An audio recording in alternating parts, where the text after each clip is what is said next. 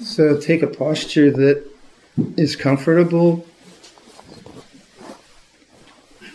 Basically, in meditation, you pakpiat manyak, no? Basically, what you want to do, for those of you who are new in meditation, you want to get your hips higher than your knees. So if your knees are higher than your hips, what's happening is your stomach is crushed in, and it's hard to hold your back up, right? So that's why you see pictures of full lotus. You see Tina's on a bench, I'm on a cushion, he's on a cushion. So what happens, if you're serious about meditation, you have to learn how to hold a posture like for 45 minutes and not have to fidget, right? Now, if like you guys are leaning against the post there, that's all very well and good, but it's really good for falling asleep. So eventually I would suggest you give up the post and like Tina or Matthew here, Exhibit A, Exhibit B, Exhibit A, B. If you look at their postures, their back is strong, right? When you like if you're trying to meditate on a couch, forget it. You might as well watch TV, because on a couch, what happens? You think about a soft couch, your whole innards get like that, and you've got no chi, you've got no prana, you've got no energy, and you need energy because half of the people fall asleep. You keep your eyes open, you watch. So how do you stay awake and bright without something that's exciting? Because in meditation, you're not watching TV, you're not cooking good food, right? You're not eating. You're doing something very ordinary, like watching your breath, which is very boring. And so you fall asleep. People fall asleep, or they just start fantasizing. So having a good posture is tremendously important in developing meditation as a lifetime practice. So again, if you're sitting on a chair, whereas no, Shanti's not on a chair, but like Shanti's legs are very long. If he sits on a chair, his knees are higher than his pelvis, and this gets crushed. So then what he does, he sits some way to get the body up, right? So now I've got my hips higher than my knees, right? And that means that this is open and it's easier to hold up my back. So that's a very important principle. Then you want to take a posture which is well balanced. So you close your eyes, and really bring your attention into your body. Okay, so forget about other things and just really, really let go of thought, let go of the past and present, and feel your body now. And feel the base of the body, say. Feel that weight of the body on the ground. Yeah. So if you're thinking, you won't notice this. So let go of thinking. Feel the weight of the body on the ground. Now, is the weight distributed evenly on the right and left side? So your right buttock and the left buttock should be feeling the same kind of pressure. And then your thighs and ankles and knees and so on. So take some time to feel that. Right? And notice when you focus on the body, your mind becomes composed. This is an important principle. You're not scattered into thinking, right? So you have the base of the posture, then bring your attention to your belly and the small of your back. Now, push the small of your back forward and open your belly. And feel what that does. Feel how that lifts the spine. And then open your chest. Notice how you can get a nice tall posture if you start to get sleepy. This is what you do if you get sleepy. You bring your attention down from your head, because sleepiness is in the head. You come down to your hara, or the belly, and then you push the small of your back forward. Feel that push. And then you stretch the spine and open the chest. And this is a very important lesson in sleepiness, because this is where you get energy. So feeling the small of the spine, feeling the belly, now come to the chest and open your shoulders. Just feel your chest is quite open, and feel that your posture is tall. So go up the spine, feel the spine, vertebra by vertebra, go up, up, up, up, up, feel the neck, and now push the top of the head to the ceiling. And feel the chin just come in slightly, and get the back of your neck flat. So going from the base of the spine, up the spine, the chest is open, push your head to the ceiling. And this is the way you get energy if you're sleepy as well. So pushing up to the ceiling, you get a nice tall posture. Now relax your posture into something that's straight, but has vitality. Can't be lazy on this. It's not like sitting on a couch. It's not about being comfortable in a kind of couch potato kind of way. It's about having energy, vitality, discipline in the posture. So feel your posture now. So get as comfortable as you can. When you have to move, do it really mindfully, but don't fidget. Just because you want to scratch, don't scratch. Just because you have a bit of pain, don't worry about it. Don't make it a problem. Learn how to be patient with physical discomfort. Another big lesson. So take the posture, and now as much as possible, without getting rigid, don't fidget. Don't move. Try to be very, very still with the body. So get a sense of that. The body sitting here, stillness, attentiveness, awakeness.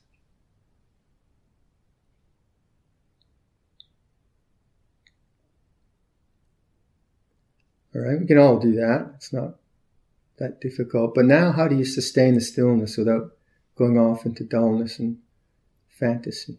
Well, you choose an object of meditation, and then you try to stay attentive to the object of meditation for a span of time. And that's the exercise of meditation.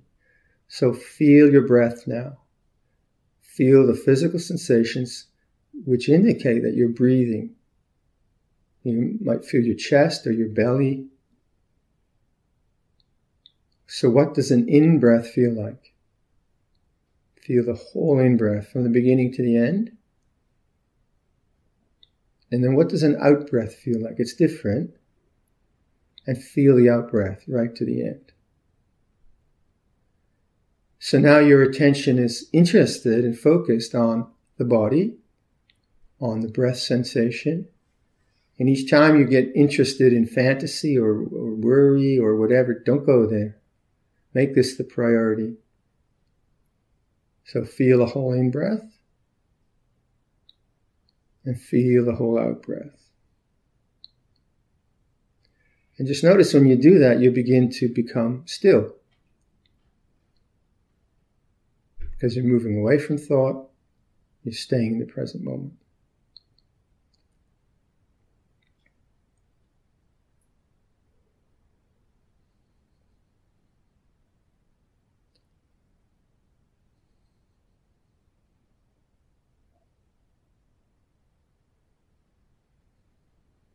One breath at a time now. Feel the whole in-breath. So you're becoming aware and interested in how does the in-breath start? Where does it start? Not through thought, but through physical sensation. The beginning of the in-breath, and then you're sustaining that attentiveness right to the end of the in-breath. So you start to get a span of attentive stillness. And what's the feeling from in-breath to out-breath? How does that change? Where's the feeling? Might be in your belly or wherever. And what does the beginning of the out-breath feel like? And you sustain that attention right to the end of the out-breath. So now you have a cycle. In-out, beginning-end. And you use those points of beginning-end in the in and out cycle as the points of recognition of what's going on in the present moment. That's all. You're learning to stay in the present moment. And your mind will take you off and you get sleepy and so on, and you keep making the posture strong, stretching the spine, coming back to the breath. This is not easy. It's not easy. It's a training, but so you have to be very, very patient. Very, very patient. Okay, so that's plenty of instruction. I'll just be quiet now and let's just try that. Try that as an exercise in training the mind to be still, to be present, moving away from thought.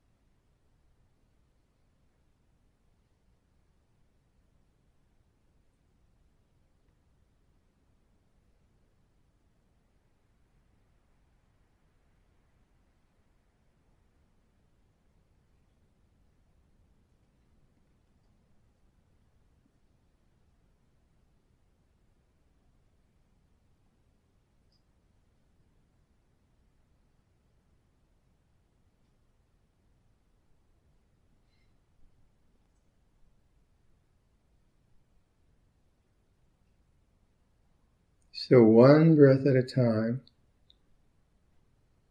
So we're not trying to get anything special, but we're just trying to be aware, be centered, be present to the way things are.